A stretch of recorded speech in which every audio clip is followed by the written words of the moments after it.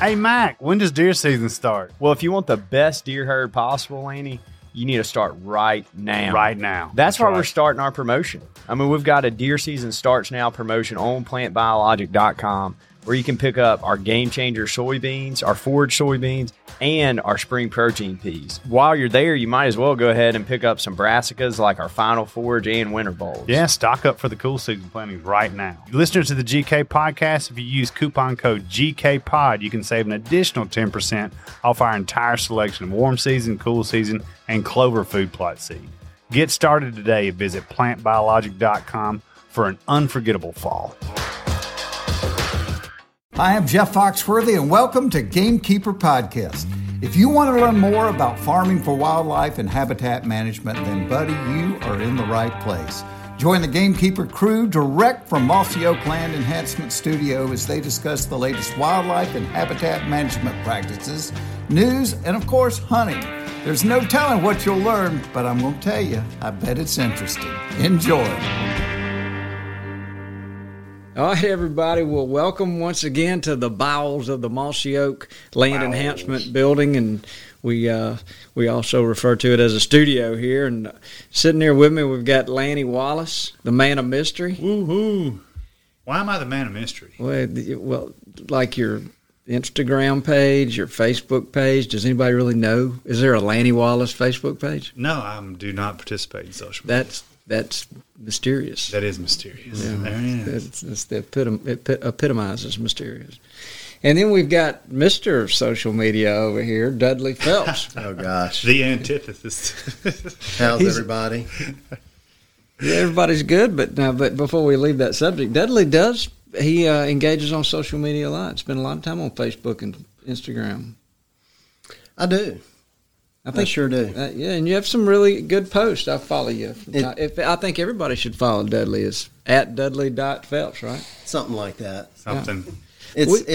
It's rarely hunting related, though. I need to get better at that. Yeah. It's usually just family and fun stuff. Well, you all the time hiking and yeah. Well, Dudley, we refer to him as the tree nerd, lovingly, and so there's also a lot of tree stuff on your site. I would expect Souls. Yeah. Gamekeepering, family, fun, outdoors, and dirt. Today, we're going to talk about something that I love so much, and that's dove shoots. You do. You do love a fine dove shoot. For me, it kind of kicks off hunting season. Absolutely. So when September gets here, it's kind of the first event.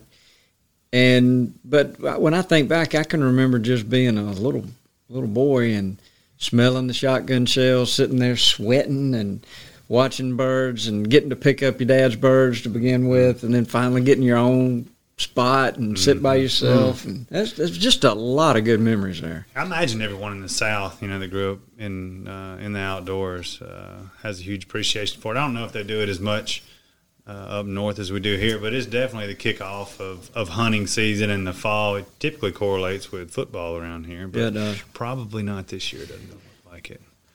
Well, yeah. I mean, there's so many times that you would go to a dove shoot and somebody would turn the radio up on the pickup truck and open the doors, and you could listen to the football game while you were shooting birds. Yeah, it's as much a social event down here as it is anything. It really is. Now, I will go and hunt doves by myself, and because I, love to eat doves. I think it's one of the most. Oh, yeah, they're my favorite. I think they're my favorite thing flying around for sure. So there's a couple of elements to shooting doves that's, and I refer to them as shooting doves because I don't hit as many as I'd like to. But once you add a dog to it, and what we've got going on with Mr.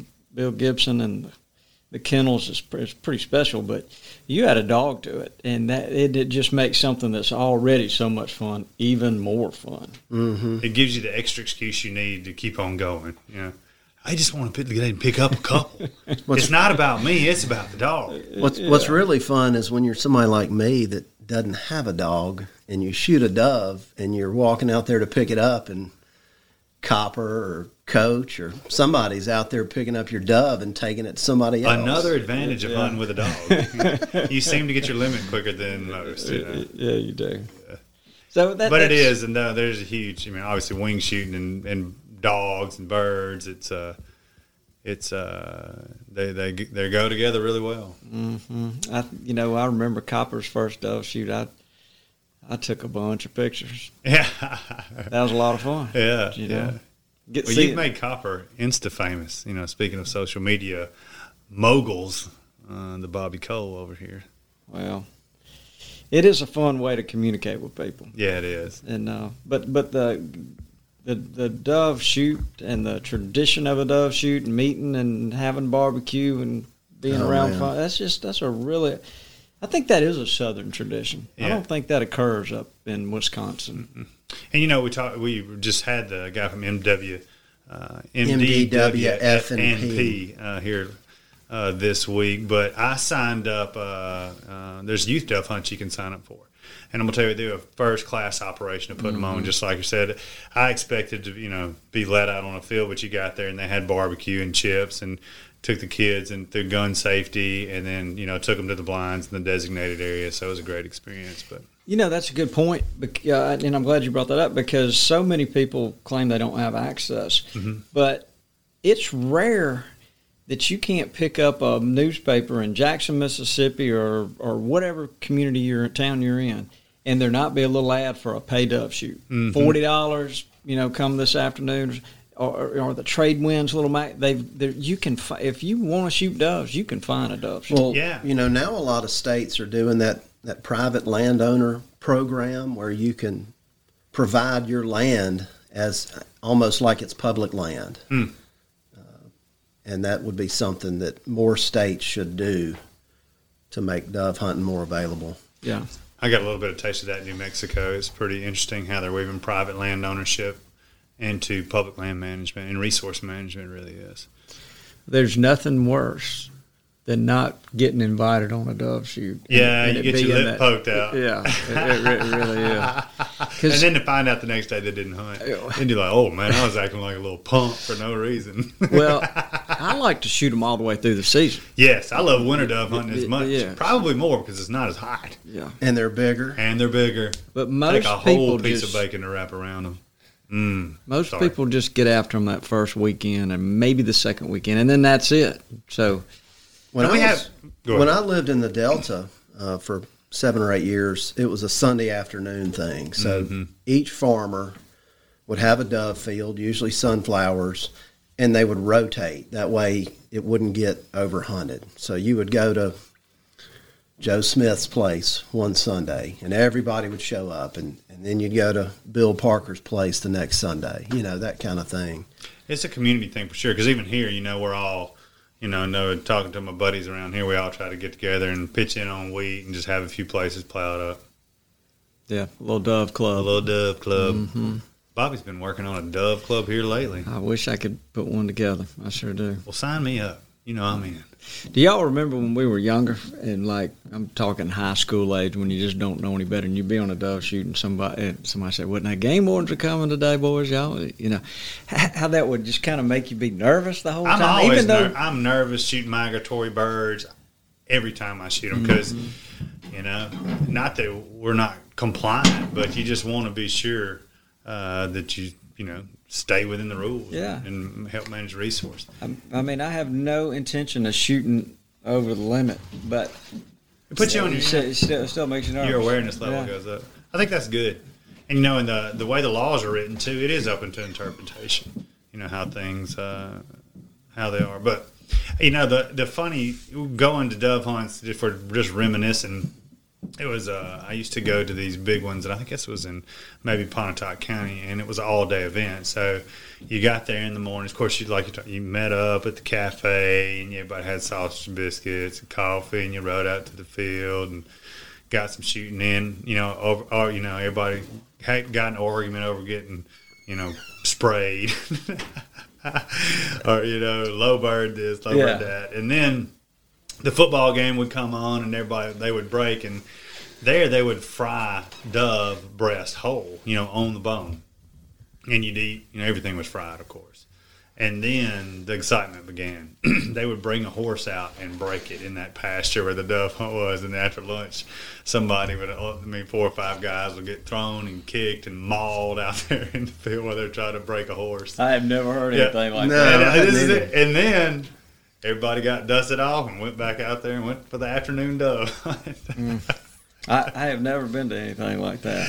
I just remember guys like with horse prints on their sides and stuff. Well, we've got a guest in a little while, Vandy Collins, and he probably knows more about dove shoots than anybody I've ever been around. But prior to that, when I was in Montgomery, there was a guy there named Bobby Thomasy, and he was an unbelievable wing shot.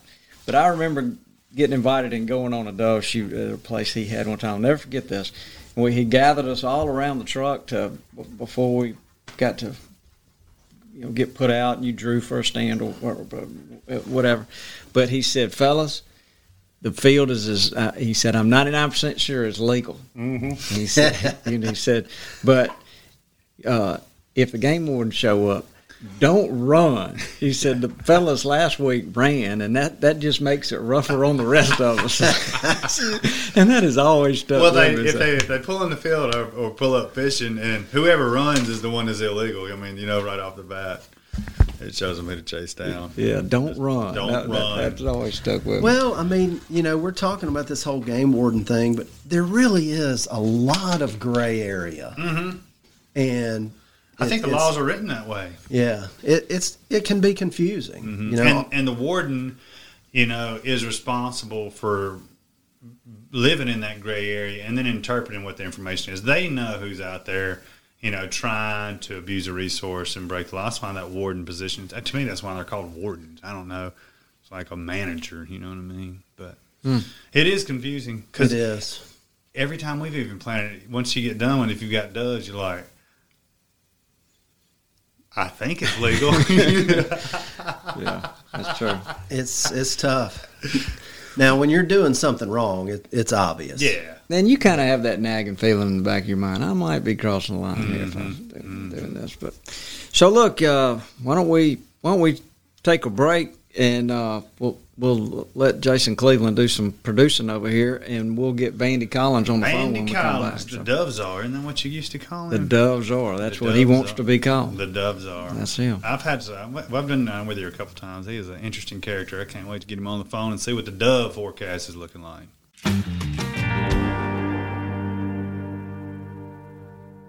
The Gamekeeper magazine is our life outdoors on paper. We love Gamekeepers magazine. It's full of great information. Full of ideas on how to make the habitat better. From plots to trees to whitetails and waterfowl. It's total farm management. There's so much information in Gamekeepers. Especially when it comes to managing your property. You can't go wrong if you want to improve your habitat for wildlife. Pick up our Gamekeepers magazine. Gamekeepers, the Journal of Wildlife Stewardship.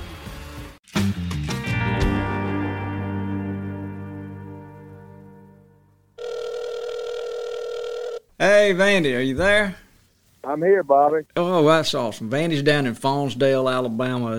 That's Dove Central as far as Alabama goes. A fine place down there. It really is. So, Vandy, we got Lanny Wallace here and Dudley Phelps, and we're just we're talking about shooting doves. We can't wait. It's that time of the year to talk about shoot doves. I think counting down 29 days. I mean, I'm not ready. So, how your sunflowers looking? They look good. I got some that are late that are hanging in there because we've had all this rain and everything. Of course, I got some that are dried back that the doves are on right now. So, with 10 fields, you got them all different stages. But we had the best growing season this year we've ever had as long as I've been dealing with this stuff, and probably got the most feed in every field that we've ever had.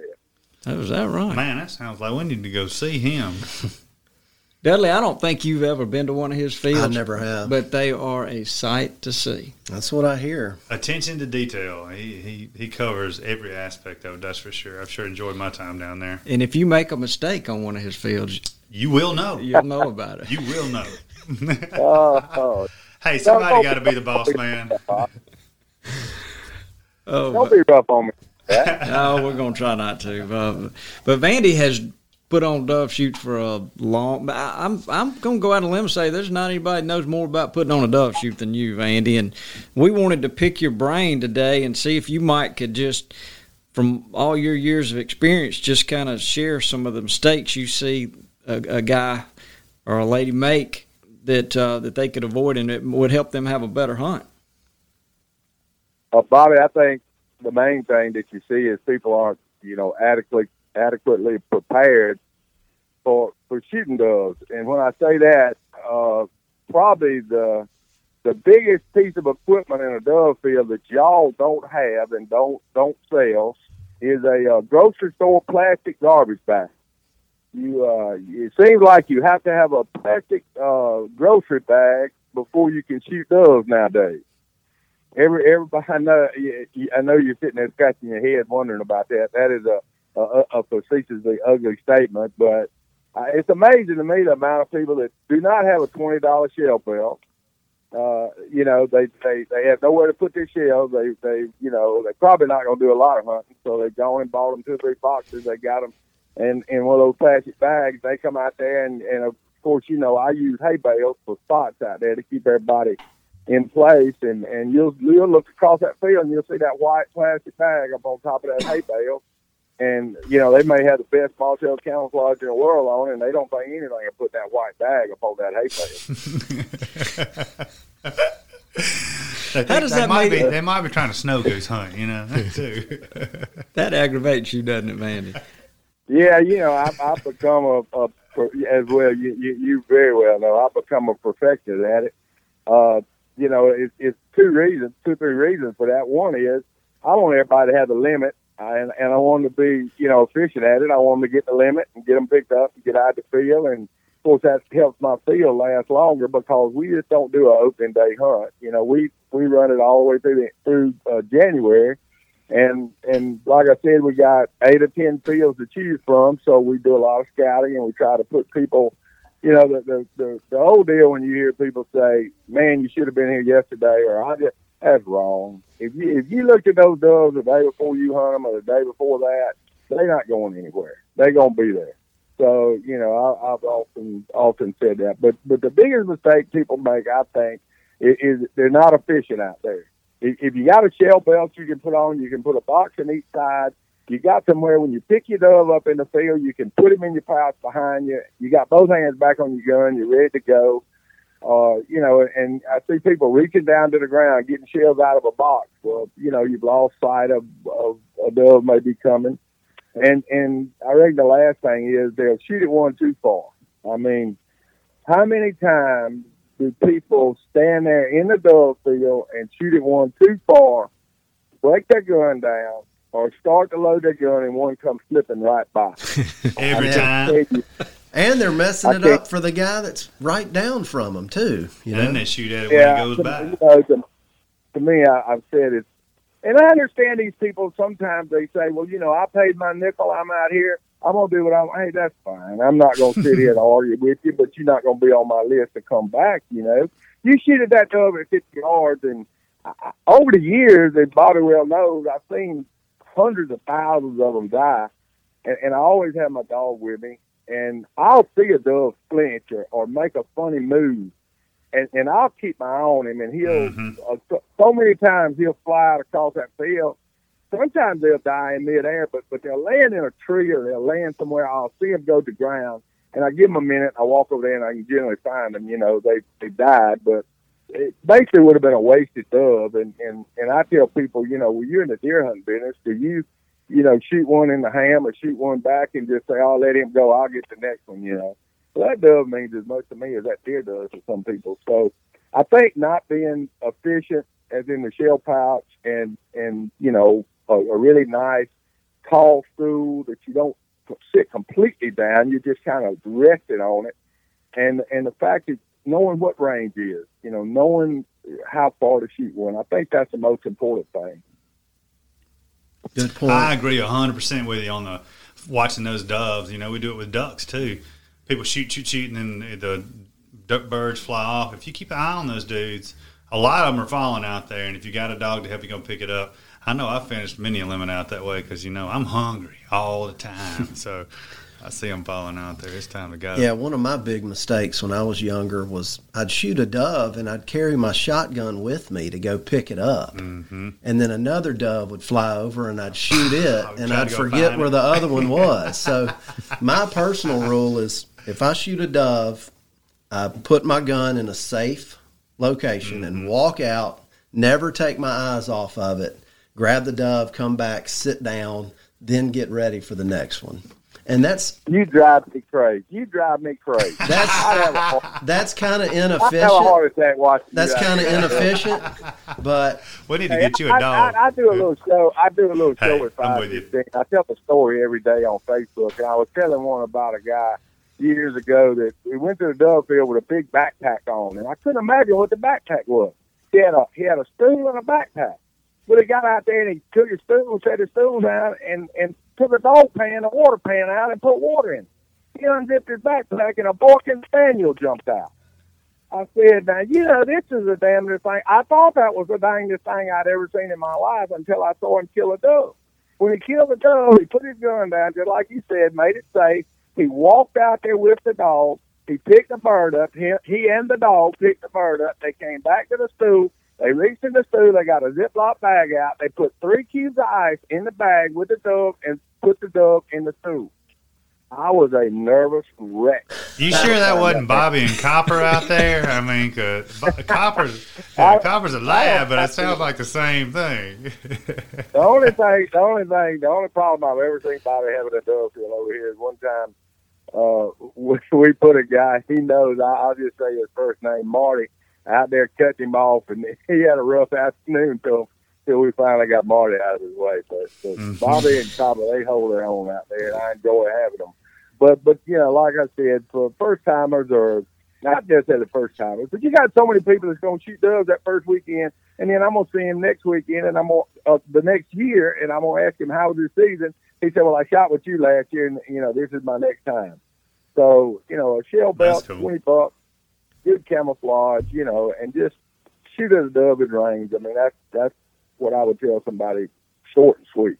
Yep. What I like about Bandy Shoots is he's out there watching, and if somebody gets in a hot spot and they start ramping up, killing a bunch of birds, he'll go move them, and he'll let them get their limit. But then he's got his eye on somebody that's not getting any shooting, and he'll load that person up and run them out there real quick. Getting them rotated because there are going to be hot spots in fields. It's just always, yeah.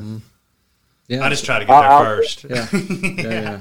Pull a Riley. When I move somebody, I always tell them that you should have been in that bad spot. Every now and then somebody will have 10 or 12 or 13, and I know they're going to get the limit. I'll run, move them, and they'll kind of have their lip poked out. I said, hey, next time you may be the one sitting out there with 2 wanting to move over there in that good spot. That's right. So we don't have much trouble with that. Everybody understands that. Has hunted with me any length of time that I'm out there for the betterment of everybody. And, I'm an ego freak about it. Bobby knows that I'm just an ego freak about everybody getting a limit. I mean, it means so much to me, like right now, I'm scheduling my hunts in my head right now for the first 2 weeks of the season. So, I think it makes a difference. I'm not the person that's going out there for the party and the barbecue and to have a good time and the camaraderie. I'm out there for a good, ethical hunt, everybody being safe, getting your limit, then let's come back and sit under a tree and talk about it. Mm-hmm. One of the first, I think the first time I went and shot birds with Vandy, he gave this long speech, and I was convinced he would turn his wife in if she shot over the limit. I mean, I was that convinced. Well, so he puts me out in a spot, and it got hot. I was killing some birds, and I when I got to 15, I told, I broke my gun down, leaned it against the stool. I had counted my birds, and so I see Vandy coming across the field in a cart to come get me and move somebody else in, and so I start counting my birds again and putting them in a pile, and all of a sudden Copper walks up with another bird. So I've got 16. So when Vandy rolls up there next to me, I said, well, I got to be honest. I said, Vandy, I've got 16 birds. And he just looked at me and said, "That's okay. One of them you shot was a ringneck. I remember that." So you, Wow. yeah, he was watching that close. So I ended up, 15 mourning doves. So I was okay. But anyway, that's how close he watches you. That's pretty intense. There's very few people in the world that have gotten my age that I'm not going to say my lifelong ambition, but what I found out years ago I was good at was this dove hunting. And, if you can't be fired up about the one thing that you're the best at, what can you be fired up about? So, Amen. And I think repeat customers, and I don't know if y'all are aware of this, but I understand Canada has closed down this year to Americans coming duck hunting. So my phone has lit up, wing shooters that are looking for somewhere to go, and it's easy to overbook, but I make a point not to do that. As the season gets going, if I see I've got a lot of fields and enough birds, I might add a couple of hunts. But I'm pretty much right now got what I want to have. I always leave room for people like Bobby and the Gamekeeper bunch or Terry Dimon with Mojo and stuff like that. I'd love to have them. I can always add 2 or 3 in there. And Bobby and his daughter are so much fun to have, and stuff like that. I always have room to put a few in, but as far as just actual, pre-hunt trips and stuff like that, we were full months ago. And the doves look good. I mean, I'm going out on a limb. I'm probably jinxing myself, but the only thing we have to worry about now is a hurricane. That's right. Well, I was going to ask what you thought the assessment of the season was going to be like. I'm not a big believer in birds leaving with the weather. The state of Alabama made me go out on a limb at a meeting one time and say something about migratory doves, but the truth be known is I think 80% of the doves you shoot grow up within 2 miles of where you kill them in this country right here for us. The only thing that's changed for us, about 3 or 4 years ago, is white-winged doves. Now, not ringneck, white-winged. We have gotten a lot of white-winged doves. They came about 60 days ago. I'm going to say 200 of them showed up. And we've raised a good many, and the difference in the white-wing is, he'll sit on the head of a milo plant or a seed. He loves to sit on a sunflower. They don't really like to sit on the ground and feed. But they got a flight kind of like a white wing. They lope a little bit, and but they count on your limit like a mourning dove. But they've showed up, so they're actually we know they're migratory doves. But they come in June, and first couple of weeks of the season after you get after them pretty good, they disappear. I don't know where they go, but they do leave. But basically, I think just be efficient out there, be attentive.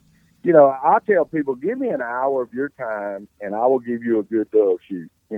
Telephones drive me crazy. Mm-hmm. I mean, drive me crazy. People out there talking on telephones. I've told them, I said, one time I'm gonna warn you. 2 times, I'm not even bringing anything cold to drink. And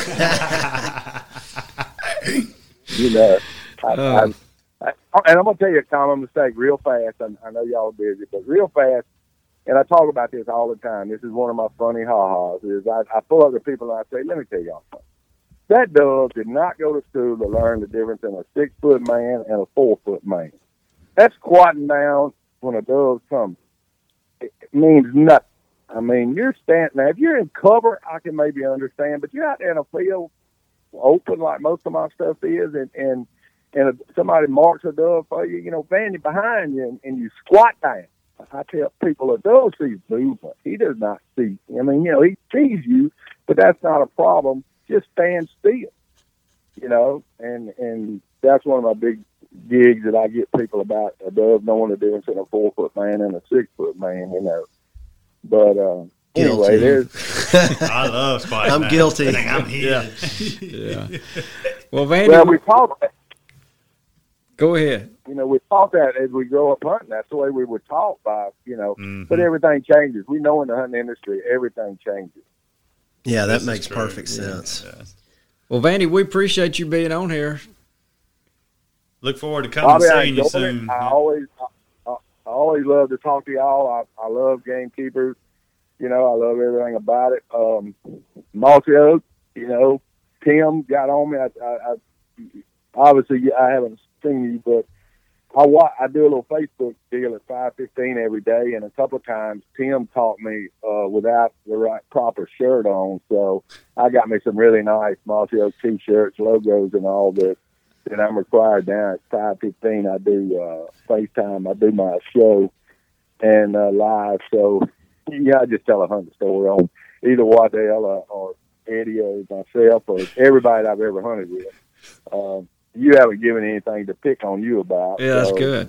It's coming. On that, but I'm looking forward to having you over, and your daughter or whoever you want to bring. Y'all come. I'll be in touch. And, yeah, man, I enjoyed talking to you. All right. That's great. Thank you so much. Thanks, Mr. Vandy. Thanks, Vandy. Look forward to seeing you, buddy. Thank y'all. Yes, sir. Y'all have a good time. What not to do on the dove field. Yeah. What the doves are. That's so cool. Funny because I'm so bad about that. You squat down and you're moving. Yeah, and look, you may as well I'm just the not same move. way with you on the dove thing. When I was so young, I agree with you 100%. When I would shoot a bird and I'd take my gun out there, I'm easily distracted anyways. I would be distracted on another bird and shoot it in. Even if I didn't hit it, I would forget where the other one was. Yeah, sometimes lose both of them. Yeah, and so the dog, that's why the dog's so important, for me.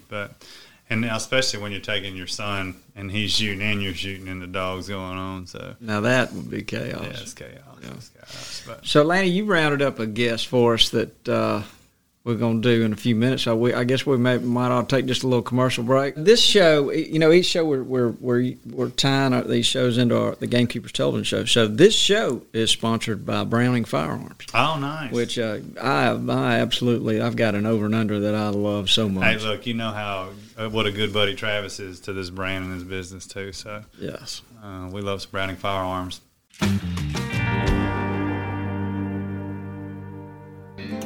Hey folks, it's Jeff Foxworthy. When I was a kid, my dad bought back the farm that he had grown up on, and I absolutely loved that place. I knew every square inch of it. It truly was my favorite place on earth. And when you're looking to find a favorite place for you and your family, Mossy Oak Properties can help. Visit mossyoakproperties.com to begin your search today.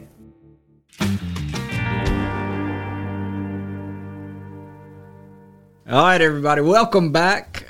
We once again want to remind you that Browning is sponsoring this podcast. That our friends at Browning, we love their guns. We're going to talk about shooting, matter of fact. Yeah. So, Lanny, you're responsible for this guest, whether this is good or bad. You're responsible for it. So, why don't you introduce it?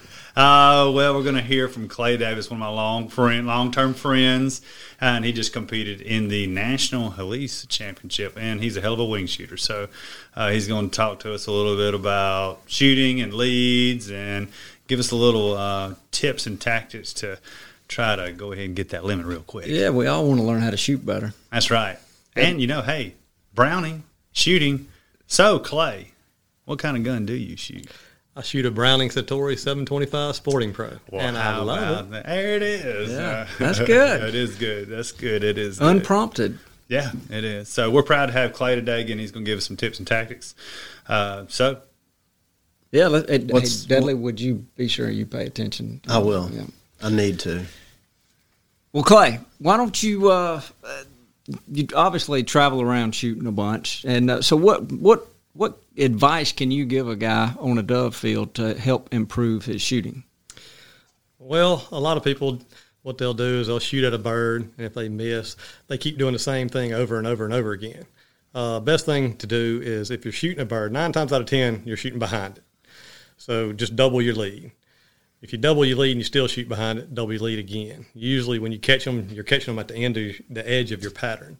So you got to think, if you got a 2-foot diameter right there and you're missing it, when you're doubling it, you're going to either put them in the center or towards the back half of it.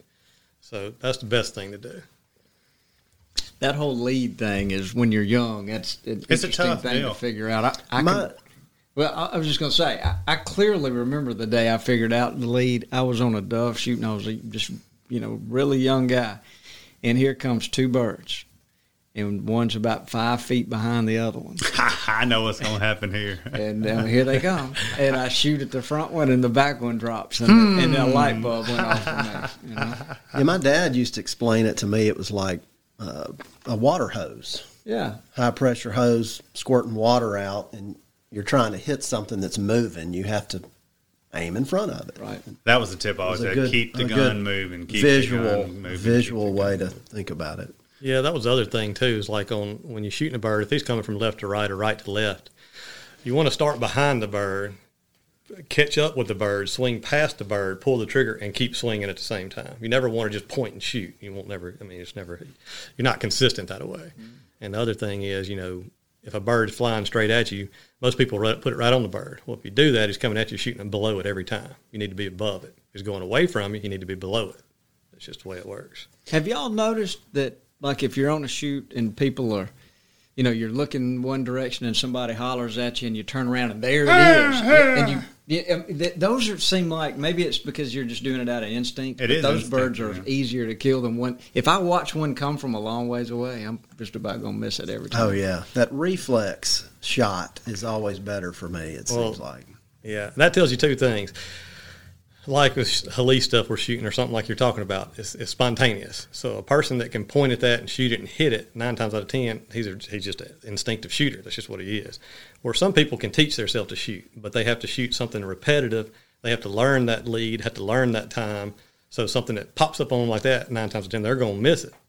But like I said, if something just pops up right in your face and you hit it, you're just an instinctive shooter. What you're talking about, if you see a bird coming from a long way away, like you might be an instinctive shooter, but if you see a bird coming from a long way away, you're sitting there, you're thinking about it, and you're anticipating something, and you're trying to make all these overcorrections that you don't need. Yeah, just wait till he gets close and shoot at him. Yeah, and what I've learned about that is what guy I shoot with, the way he overcomes that is if a bird's coming, he never shoulders his gun and waits on it. He'll go down there, hold it by his hip, and when he thinks it gets in range, he'll mount it and shoot real quick. Yeah. And that's the way he does good. That's the way I learned to shoot trap. There was one other tip you told me a couple of years ago about keeping your ammo consistent. Yes. I mean, if you're shooting a shell, like for me on Hallie, I'm shooting a 1 ounce 13-15. I'm timed with that shell. I've shot that shell so much, I know what my lead is. I know what everything is. My bad when I'm shooting sporting clays. If I'm shooting that and then I go down to a 1 ounce and an 8 shell, but it's shooting 1,100 feet per second, I'm off. I mean, my lead's off. It's just a difference. It's just all it is to it. You need to be consistent. Just buy one shell and stick with it. Right. I got a quick question, too, back on instinctive shooting. You don't think that, somebody can train themselves to become a better instinctive shooter? You think, it's just you're a good instinctive shooter or not? I mean, you don't think with practice in the field and muscle memory and everything else, you can become a better instinctive shooter? I do. I think you could train yourself just like you do anything, So if you're getting right there, just say sporting clays, for example, or you just got a skeet throw right there. Mm-hmm. If you got that gun by your hip and you're yelling pull and you're throwing it up, shooting it every time, then, yeah, you're training yourself as in muscle memory that way. If you got that gun mounted to your shoulder and you're yelling pull, then no, you're not going to make your instincts any better. So it could be that simple as just starting from the hip, which is the way I was taught. Ironically, I don't think it was because they were trying to develop necessarily instinctive shooting, but from the hip to the shoulder when you're ready to shoot, not mount your gun and wait on the bird, right? Yeah, and here's another cool little trick most people do. Like, so when shooting sporting clays or if you're out there with a skeet thrower, it works for most people, not everybody. Is say if you're right-eye dominant, take your left hand and point at that skeet going across there, and then close your left eye and look at it with your right eye. However far your finger is in front of that skeet, that's pretty much going to be your lead. That's a good starting point. Interesting. Yeah, I never thought about that. Well, my eyes are all messed up. I can't see them anyway. I'm left-eye dominant and shoot right-handed. Same here. Yeah, that's the way Hayden is. Sure is. So I got a quick question. So if you're on a dove shoot and here come 2 birds, 2 of them, they're right behind each other, which one do you shoot first, the lead bird or the back bird? Well, most people say shoot the back bird first. That way you won't mess the first one up. Well, it depends. If it's windy, not windy, whatever, I'm always going to shoot the first bird first. And the reason I say that is because, like you, if I shoot the first bird first and that second one drops, I know I need to double my lead on the second one. Mm-hmm.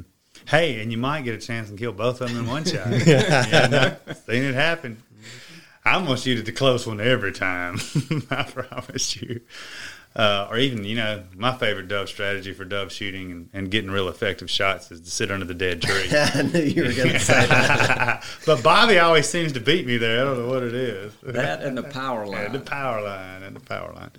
So tell us a little bit about Halise. I mean, people are familiar with skeet, and I think real familiar with skeet, somewhat familiar with trap, but like this whole Halise thing is, something different than most people have been exposed to. Right, and we got one here, and it's actually a very, very nice place. The reason I like it so much is because it's going to be the closest thing to quail hunting or pheasant hunting or something like that without actually shooting a bird. You're going to get up there, and you got 5 machines or 27 meters, and when they throw out, they're spinning. You have to knock the centers loose, and the center has to land inside the ring to count.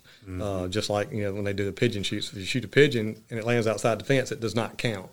But like I said, when that thing comes up, you don't know where it's going, what it's doing, the wind's going to affect it. You can't prepare for it. So it would be more probably instinctive. That's all it is. Prone to instinctive shooters. You can't, when sporting clays, you sit there and watch that thrower throw. You know where your shot. You're calculating. Right. You know where you need to hold, and you can wait on it. This you cannot. When it comes out of the machine, you got to make a decision. You got to make a decision quick. And you're incented for shooting quicker instead of later. Right.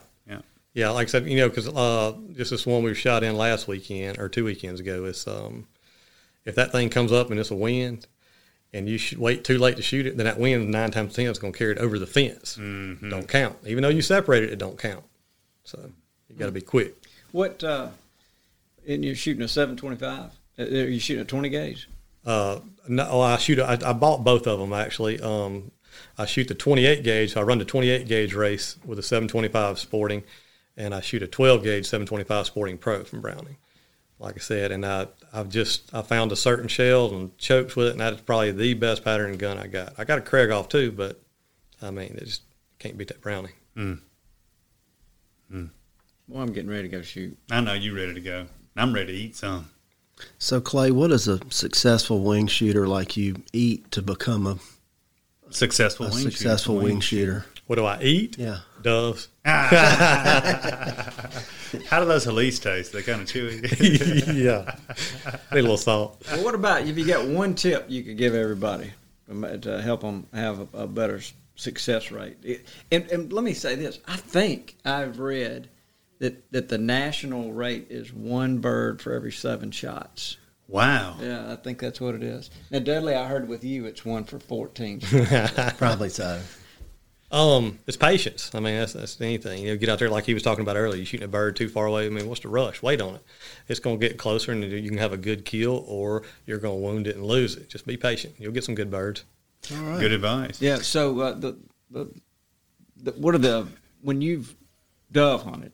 We're planning on talking about habitat a little bit later in the show.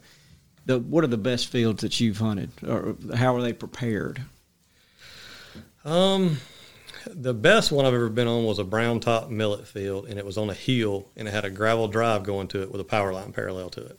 And that was probably the best hunt I've ever been on. Everything was clean, but the doves pretty much, they flew that power line for some reason, don't know why. But I guess that's what we're going to light, but it was just very consistent. And I don't know what it was about that hill, but I mean, it was nonstop. Historically, is that a good spot? Yes. Yeah. I'm a big believer in that. I think they have, historically flight patterns. I mean, we know the place that, we shoot doves every year, the little lease we have south of here, and there's going to be doves It's there. just a good natural spot. It's a natural There's spot. cows on it, though, so I think that helps. There's a lot of bare ground. Well, you got to think, though, down there, though, that's you got a gravel drive going into it with a power line right there. You got a lake, you got a hill, and you got all that fresh ground from when the cows are on that hill. Right. Yeah. I mean, 9 times out of 10, when you go out there, where are they? On top of that hill. Oh, yeah. Speaking of, we're going to do some work. Yeah. Yeah, we do. And I think those cows play a bigger part in that whole equation than we give them Probably so. They do, because they provide bare ground. They're eating that grass to the ground and stepping everywhere, and all around their feeders is just dirt and mud. Yeah, he is feeding cows. The ponds don't have a lot of vegetation around them because they're walking to drink water, and the doves don't like landing in thick stuff. They like that bare ground. So it's just a good natural spot.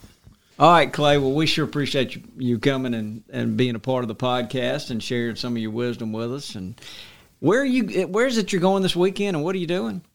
I'm going to Dallas, Texas, to Dallas Gun Club. They have another sanctioned Halise shoot there, and I'm going to try to win it. Hey. Well, good. Well, we'd love for the world champion Halise shooter, or whatever it is you would be called, to be right here from the Gamekeeper From offices. the bowels of Mossy Oak in the mobile hole. There's no So doubt about don't that. let us down. Okay? Well, I'm not there, but I'm trying. I'm trying my best. I'll let you know as soon as I get there, too. Yeah. Well, anyway, so this Good is luck out there. Is this the world championship you're going to? No, it's just sanction shoot. Well, I hope you bust enough you don't have to lie about them. Hey. Yeah, I know. I just hope I get good enough that you'll sponsor me one day. He's pretty tight. What would we sponsor you doing? To enter. Oh, me. You mean like pay your entry fee? This stuff ain't cheap. No. Clay got it's not as bad as barrel racing, but it's pretty bad, I think. Got to pay to play, Bobby. I bet you do. All right. Well, we sure appreciate you being here. All right, Good luck. Thanks, Clay. Thank you. Thanks, Clay.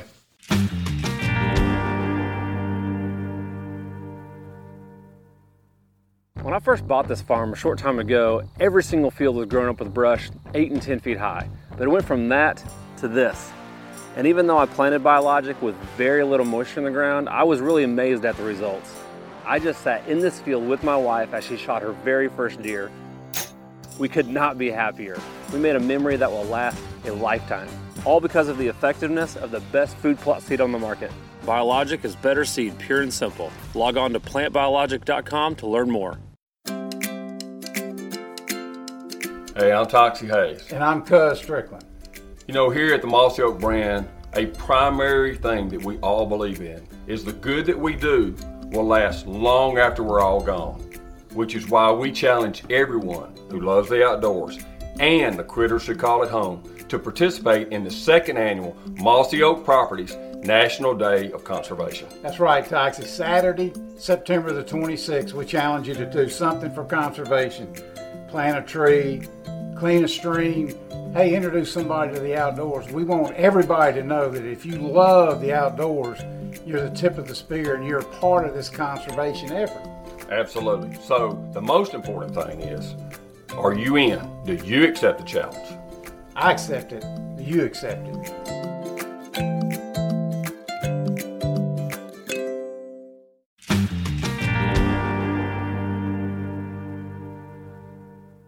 All right, everybody, welcome back. This will be the last segment. I think Lanny is starting to call this last segment Habitat. Here we go. I like that. I like that too. Habitat. Got a good ring to it. We've had that little name been throwing it around here for a while.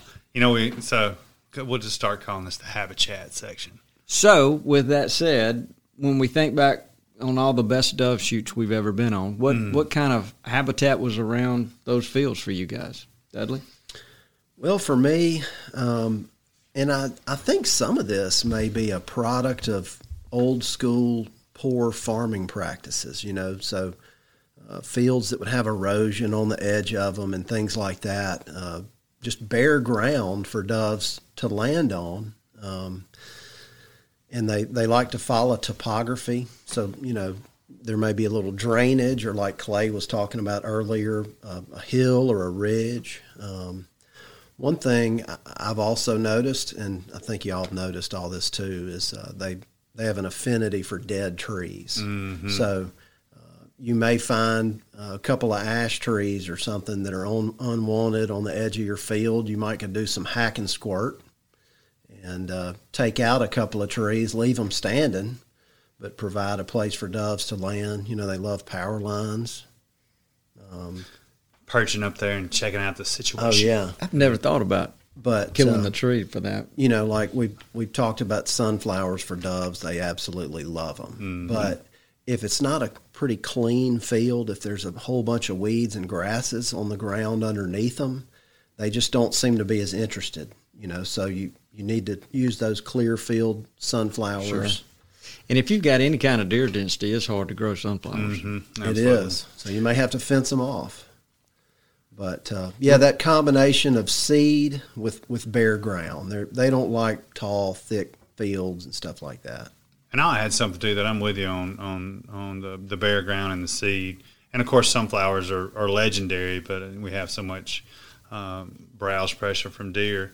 We don't get to hunt them as much, but water. I mean, oh yeah, water's just so important. One of the best shoots I ever went on, wasn't even planted. It was what did y'all call it? It's that plant that grows on the hill at Macon. Willie Croton. Willie Croton in a pasture with some bodock trees and a lake, and just unbelievable. Just stumbled up on it. But our friends in Texas, I mean, I think they actually shoot water holes. Yeah. I think that's part of the way they do it down there. Yeah, we're used to big fields, lots of people, but a good natural dove site, an old cow pasture, maybe little even pinch point by yourself. Put a couple little decoys out. I mean, that's fun. Yeah, I used to do that all the time when I lived on an old farm outside of West Point early in my Mossy Oak career. You could just walk from there, and I remember my dad talking about walking from the house and shooting quail. I'd walk around, the pastures, and, you wouldn't kill a limit, but you'd kill, 5 or 6 or 7, which was great as far as I was concerned. Make a meal. Make a meal, exactly. And work your dog, do the whole thing there. Mm-hmm. So, Bob, any other habitat stuff you can think of? I just what you said, what you guys said, just echoes my experiences, and I've been on a couple of places where guys have managed that. This might not be habitat by putting up, dummy power lines. Mm-hmm. Yeah, but they've seen improved the wannabe factor for birds by doing that. I think birds like to. I've heard it referred to as nooning. They like to. There's trees they like to sit in and just kind of watch the field and just kind of take it easy and relax. And then they like to sit on those power lines, and I think they like to kind of decide where they're going to go feed. And for some reason, they just like doing that. Right. And what do they do at night? I mean, did they roost in roost trees? I've never even asked myself that question. But yeah, I think they do, and I think I think that mourning doves have roosts where they roost together. Right. If I'm not mistaken. Because I don't think you see them in the power lines. I mean, they leave those at dark and go to the trees. I think they're in pine trees. Pine thickets. Because you always hear them going in the woods. Did you hear that? That wasn't a very good. That wasn't a very good dove call. I have to work on that. I'm usually really precise with my bird noises, as y'all know. There we go. They have a very unique sound that you can hear. Yeah, I've always assumed that it was their wings beating away. But when they get spooked, you hear it more. Yeah. It gets louder. Yeah, it's like they're flapping harder. Yeah. That's usually when you're sitting down, looking at your fingernails or something, and you hear that. Yeah. That dove's right over you and sees you or something and takes off. So bare ground, water, seed, and like we've talked about, everybody's kind of on edge. Sure you're legal. I did a little research, just trying to familiarize myself, and they've got some very defined terms. The federal guys do about normal agricultural planning, post-harvest manipulation, everything else. The one thing I noticed in the stuff I was freshing myself on was they reference to engage your cooperative state research, what we call the extension service around here, because those are the guys that can really help you define what normal agricultural practices are. But And when in doubt, you can always call your game warden. Yeah. I've got ours on speed dial because I question him. He's like, he's calling me again about something. Yeah. But it's important, because you enjoy the hunt better, because I've been, you enjoy the hunt better when everything's everything's straight. Yeah, and there's times when you show up on a pay hunt or something and you don't know. I mean, and you're if you're there, you're liable. I have literally run out of some dove fields before. I mean, been invited. I ain't gonna lie, I stayed there till I got a limit, but I was the first to leave. I was like, they're gonna show up here eventually.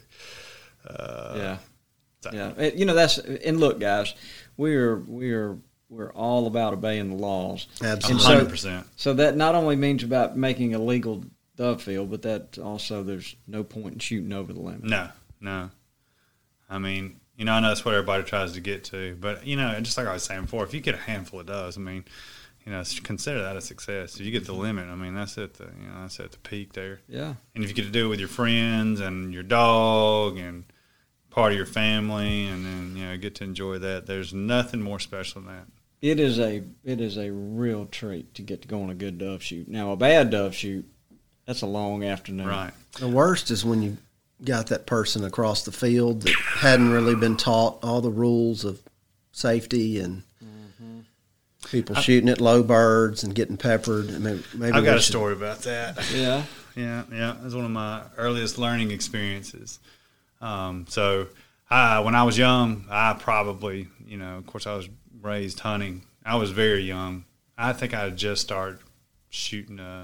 I graduated from the 410. It was the first time I was shooting a 20 gauge, and had always been taught not to shoot up a hill, or be careful when I was on the hillside. We got taken to a dove hunt, and it was going to be the first time I was hunting by myself. And they put me out on the field, and sure enough, there's a hill in front of me, and I'm like, ugh.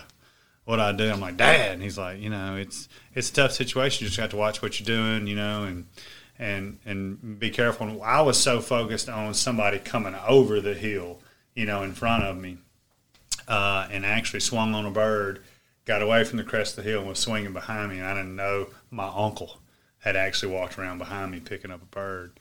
Never saw him. Pulled the trigger. I don't even remember if I killed the bird I was shooting at, but I just remember him walking back up to me, and he had pellets in his face. Oh, my He was goodness. bleeding. He goes, "You shot me." And I was like, immediately, freaked out. My dad came over there. Luckily, he, got most of the pellets. I think he had 5 or 6 pellets in his face. Pulled him out with a pocket knife. And you want to talk about, being overly precautious for the rest of my life with a shotgun. That'll really teach it to you. So, yeah. Anyways, just fair warning. Everybody can make mistakes, but I got lucky. Not anybody's eyes. It was ironic though. A couple of years ago, I talked to him. He's like, "Yeah, you remember that time you shot me?" And I'm like, "Yeah, I'll never forget it, Uncle Steve." Well, I went and did an MRI on my neck. Still got one in my neck, and I was like, "Sorry." But anyways, I know we laugh about it now, but that had to scare you. Oh man, you talk about. I have been overly paranoid since then about gun safety. So tough lesson to learn, but just to reinforce, be safe out there. Watch where you're swinging, and just be sure you got a safe place to shoot. Communicate with the other hunters. Yeah, communicate. Low bird. That's what I need to tell them. You should have told me you was back there. Yeah. So we've got this little, every fall issue we do is called Dove Hunt Etiquette, and there's 10 tips, and so I'll just kind of read the beginning of them, and y'all can add to them. But the first one is don't race to get to the best spot in the field. Don't be Riley. Don't be a Riley. We're talking about you, buddy. Yeah, don't be a Riley. Yeah, don't hog the best spot. So the second one is try to camouflage your spot the best you can to keep the birds, but to keep from flaring birds. Wear a moss yoke. There we go. That solves that one. Boom, done. We're moving on down the list. Yeah, take care to hide the vehicles. So yeah, there it is. Yeah. Don't be the guy that's sitting in the back of his truck dove hunting. Yeah, bumping. Again, we got Riley. Yeah. So this is a good one right here. Do not shoot low birds, and help to warn other hunters by hollering low bird so that they know. Yeah. Because that's the best way to teach other people that, hey, that bird's too low. Don't be. No question about it. Bird. So, and space yourself safely from other hunters. Make sure you don't kill birds that fall into the areas that they can't possibly be retrieved. So if you don't have a dog, you really do need to be mindful of that. Where you're shooting, no doubt about it. If you've got 8-foot tall Johnson grass behind you, don't pull the trigger. Don't pull the trigger. That's right. And this is one of my pet peeves. Pick up your empty shells and trash. Don't leave that behind. And then if you kill your limit, move out so someone that hadn't can move in. I think that's real fair. Very respectful. Alert hunters next to you as birds approach, and if you do that for them, you can expect them to do that for you. So hollering, "Hey, Dudley!" That's one of my favorite things about dove hunting. Mary, hollering across the field. I love to holler at Dudley when there's not a dove. I was going to bring that up. That's one of the he does that a lot. And then last, don't burn out the field. Always try to stop early so the remaining birds can manage your pressure. Yeah. And, if you take your dog, I know Vandy said something about that spaniel with that water bowl.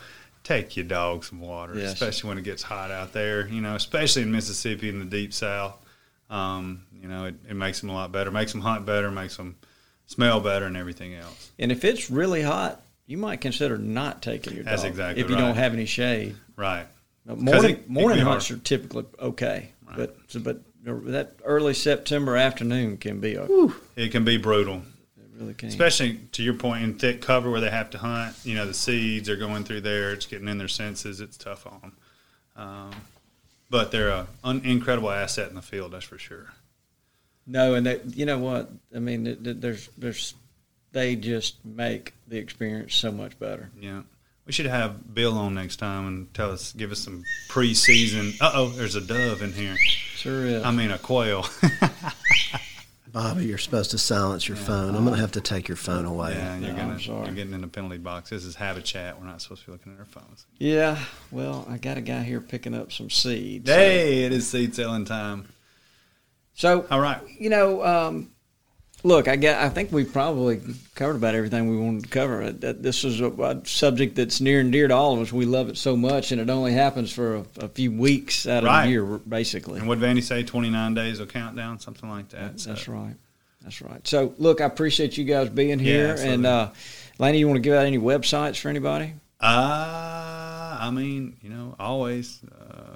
Native Nurseries, Plant Bio. I mean, which ones you want? We got plenty of them. Yeah, well, Gamekeepers Club. Gamekeepers Club. And we are working on, just for everybody out there who has had a experience with the Gamekeepers Club site, we are working frantically on that and looking forward to bringing you a new and improved Gamekeepers site soon. Yeah, and the fall issue of Gamekeepers will be out about the 1st of September, about the time dove season comes in. That's exciting. One of these years, I'm going to put a dove on the front cover. I voted for it last year. But I know deer sell. It's all about the horn sometimes. Yeah, it is, unfortunately. All right, guys. Well, it's been a good one, and we hope everybody enjoyed it, and thank you for listening. Thanks for tuning in to this week's episode of the Gamekeeper Podcast, and be sure to tune in again. Subscribe to Gamekeeper Farming for Wildlife magazine, and don't miss the Mossy Oak Properties Fistful of Dirt podcast with my good buddy, Ronnie Cuz Strickland.